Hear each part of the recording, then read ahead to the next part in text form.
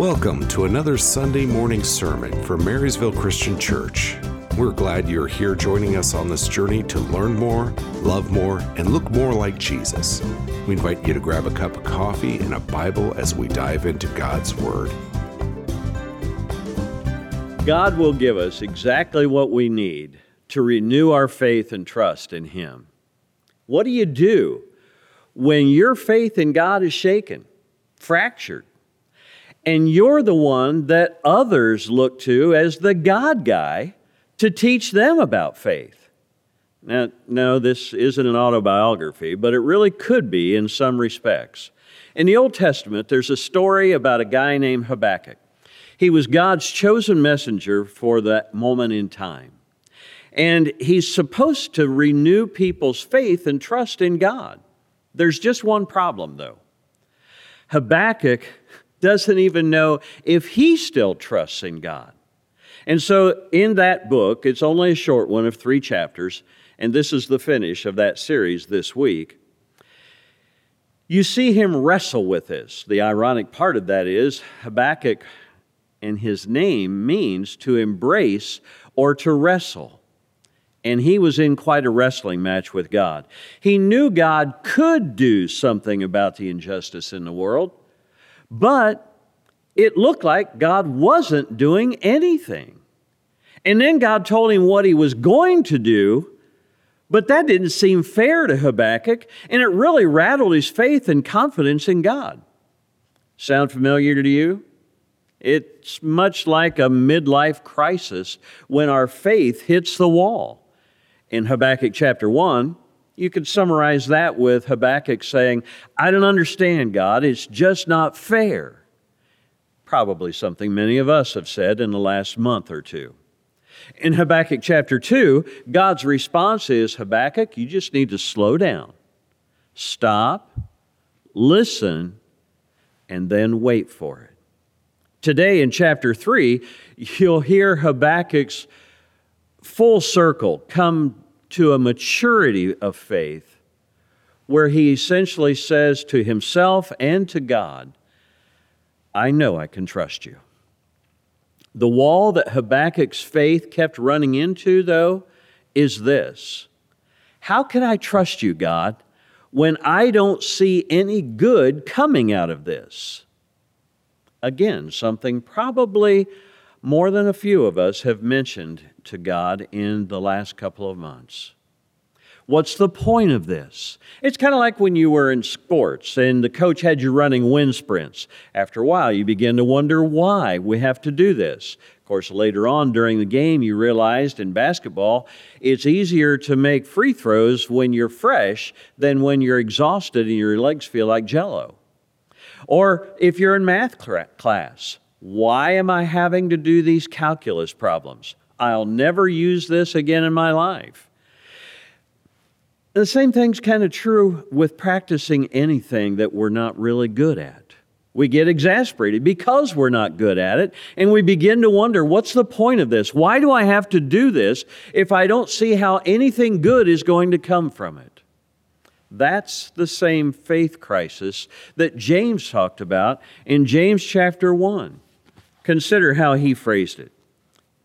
Consider it all joy. Other phrases of that in translations would read, consider yourself fortunate, my brothers. He reminds them that they're not in it alone. When you encounter various trials, temptations, tests, knowing that the testing of your faith produces endurance, perseverance, or patience, is how other translations phrase that.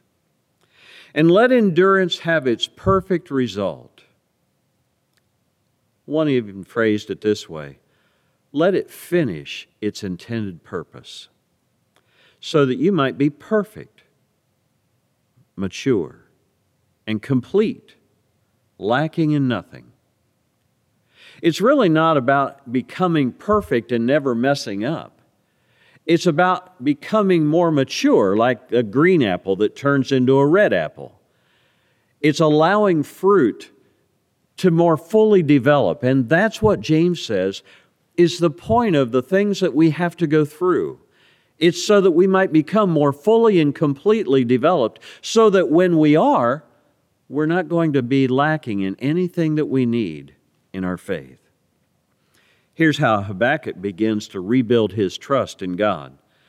In Habakkuk chapter 3, verse 2, the Good News translation phrases it this way: "O Lord, I've heard of what you've done in the past, and I'm filled with awe.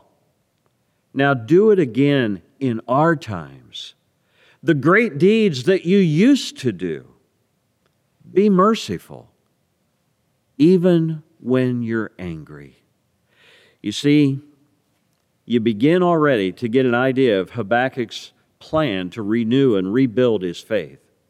It starts with this. Number one, renew your memory of what God has done. Certain things trigger our memories, like songs. You'll listen to an old song from when you first started listening to the radio, and it just kind of takes you back to that happy place where you didn't have any cares in the world and everything was a lot easier and simpler. Or maybe smells, like my mom's oatmeal cookies. Habakkuk recalls how God rescued his people in Egypt through the Red Sea and all of that. And because he remembers what God has done in the past, it helps him to lay the foundation of renewing his faith in God now. Here's how he says it in chapter 3, verses 3 through 6. "You are the same God who came from Teman and Paran to help us." Those were the areas near Mount Sinai where God was supposed to meet them after they crossed over the Red Sea. "The brightness of your glory covered the heavens. Your praises were heard everywhere on earth. Your glory was as bright as the sun." That was one of the reasons why they sent Moses up on Mount Sinai, was because it was so bright that they were afraid to look at it. "Lightning flashed from your hands, hiding your mighty power. Dreadful diseases and plagues preceded you," like what happened with the 10 plagues in Egypt. "And they followed behind you as well. When you stood, the earth shook. When you stared, nations trembled." Kind of like that look you used to get from Dad. "When you walked along your ancient paths, eternal mountains and hills crumbled and collapsed." In verses 7 through 15, later on, I'll just kind of mention this in passing, Habakkuk also takes time to reflect on how God had proven himself when he rescued them and when they were stranded at the Red Sea, when he sustained them in their travels with manna and quail, when he gave them life-giving water in the middle of a desert when nothing was to be found, when he gave them structure and discipline as a people by giving them the 10 Commandments on Mount Sinai, and when he gave them guidance and direction each day through a column of cloud by day and a pillar of fire at night. He protected them from their enemies. Even their sandals and their clothes didn't wear out all the years that they traveled to the Promised Land. You probably have your own memories of God's intervention in your own life. Those times when you didn't know how in the world things were going to work out. You couldn't imagine how it was going to get any better, and yet you'll read a verse at just the right time and it speaks to your heart. You'll hear a sermon, at least that's what preachers tell ourselves, and just that sermon, you're convinced, is speaking right to you. Or you'll see a verse that comes up maybe in a devotional app on your device. Or you'll hear a prayer. Or you'll get an unexpected note from somebody, an encouraging word of the moment. And that happens at a point when it's hard to trust anyone. And yet, because you begin to lay that foundation of remembering how God has intervened in your own life, you start to take your eyes off of whatever current crisis there is. And instead, you renew your trust in God by remembering what He's already done. The next thing that Habakkuk does is to accept what God is doing now. Not just acknowledge that God is doing something, but be actually willing to accept it. When God has spoken, that's it. We have to decide, are we going to accept it or are we going to ignore it? Some people just prefer to put their head in the sand, kind of like this image. Some people just get stuck in the past. Even though they don't want to be, they can't loosen themselves from the past that traps them and holds them in a place that doesn't look like God could be. Sometimes it's because we get trapped by our personal life. Sometimes we feel trapped by our finances. Sometimes we feel trapped by our marriage. Sometimes we feel trapped by our family and our kids. Sometimes we even feel trapped by the church. We know what God's will is, but sometimes we're just not ready to accept it, or we're not yet ready to act on it. In Habakkuk chapter 3, verse 16, he describes our reaction when reality hits. He says, I listened to you, God, and my stomach churned. The sound made my lips quiver. My frame went limp, as if my bones were decaying, and I shook as I tried to walk. I know, it sounds a lot like symptoms of a virus that nobody wants to talk about these days. But yet Habakkuk says, in the middle of that, I will wait patiently for the day of disaster to come upon the people who attack us. I know what God has said, and I don't like it. I don't understand it, Habakkuk says, but I have to make the decision to wait, trusting Him. What do you do when it's hard to trust God, when it's hard to wait? First, you remember what God has done in the past, how He's proven Himself over and over. Second, you have to be willing to accept what God is now doing. And the third thing is to trust what God is going to do next. When life gets hard and faith is fractured, the chaos and calamity all around us can take us down a rabbit hole into the absolute worst case scenario, and we can't seem to break free of it. It makes it harder than ever to renew our trust in anything or anyone. Eventually, faith renewed begins with making a choice, a deliberate, intentional decision. Here's how it's phrased in Habakkuk 3, verse 17 and 18. Even though the fig trees have no blossoms, and there are no grapes on the vine, even though the olive crop fails and there's no food growing in the field, even if the flocks die in the field and the cattle barns are empty, I will still celebrate. I will still rejoice in the God of my deliverance.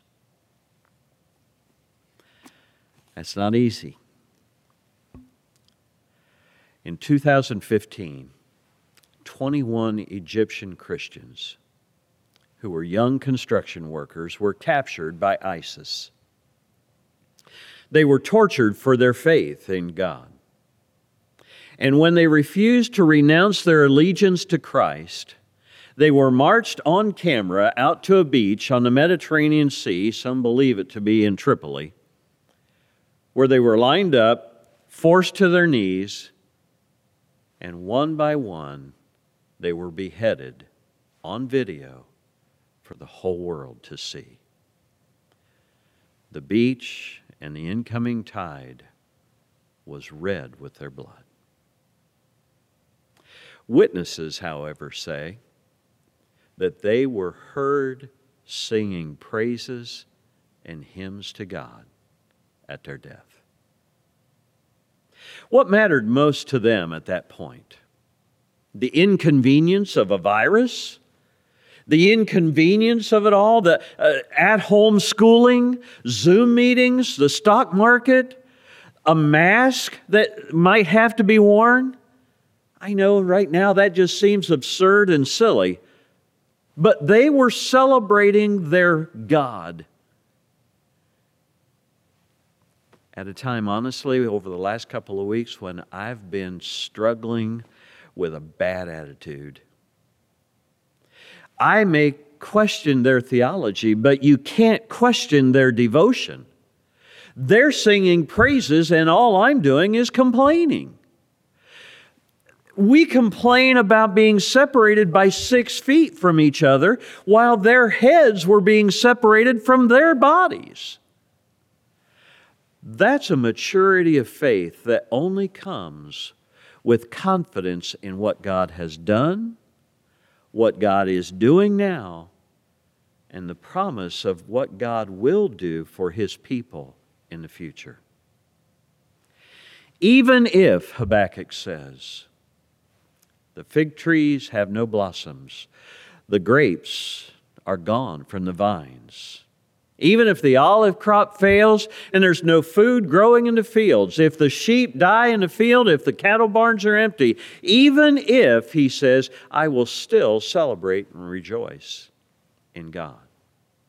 Not in the absence of any of those things that were necessary for life, but in spite of their absence, he would celebrate in God. When there's no visible reason for hope, I trust in Him. No blossoms, no grapes, no crops, no flocks, even if, he says. What about you?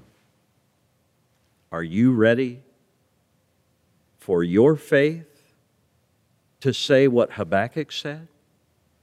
Even if I've done everything there is to do and nothing still works, I will still trust in God. Even if I've done everything I can for my marriage and it's still floundering, I'll still trust in God. Even if my kids are still driving me nuts and making horrible decisions, I will still trust in God. Even if it seems like I can't break out of this spiritual slump, I will still trust in God. When we renew our trust, is when we find that God gives us the strength to walk on, even on shaky ground. In Habakkuk 3, verse 19, it says, the Lord God gives me strength. He makes me as sure-footed as a deer who does not stumble, so that I can walk on the steep mountains. We've heard a lot about the 3 phases to restart our country and restart our economy. Maybe it's time we listen to Habakkuk's 3 phases to restart our faith. 1, remember what God has done. 2, accept what God is doing, even if you disagree with it or don't understand it. And 3, trust what God will do. You can't have Habakkuk's kind of faith if you've never had the confusions and questions that Habakkuk had in chapter 1. You can't have Habakkuk's kind of faith if you've never had the willingness to stop, slow down, listen, and wait for what God will reveal. You can't have Habakkuk's kind of faith if you've never been at your lowest valley like Habakkuk was in chapter 3 to see God renew your trust in Him. When you've walked with the Lord through enough of yesterday's valleys, that's when you know that you can trust His steps where there's no visible path today. May God lead us, forget you, may God lead me like He did Habakkuk, away from my whining and frustration to a place of worship and amazement. That won't happen without a ton of questions. That won't happen without wrestling with our doubts. That won't happen without the frustration of fear of the unknown and being out of control. And yet that all gets replaced by Habakkuk's 3-phase plan of renewal for faith. Remember what God has done. Accept what God is doing. And trust what God is going to do. The conclusion in Habakkuk 3, may God bring us all to a place of maturity and faith. When the fig trees have no blossoms and there are no grapes on the vine, when the olive crop fails and there are no food growing in the fields, even if all the flocks die in the field and the cattle barns are empty, listen to how he finishes it with a renewed faith. I will celebrate and rejoice in the God of my deliverance. The Lord gives me strength. He makes me sure-footed as a deer that doesn't stumble, so that I can walk when the mountains get steep. May God bless you as you learn how to renew your faith in a God who helps you regain your footing, and celebrate what God has done in your life. We hope you enjoyed today's message. If you'd like to learn more about Marysville Christian Church and connect with us, be sure to go to our website, marysvillechristian.org. If you are near the Marysville area, we would love to have you join us on Sunday morning. We have our Bible study classes at 9 a.m. and our regular worship service is at 10 a.m.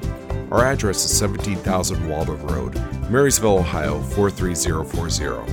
Our phone number is 937-642-9838. Email is office@marysvillechristian.org.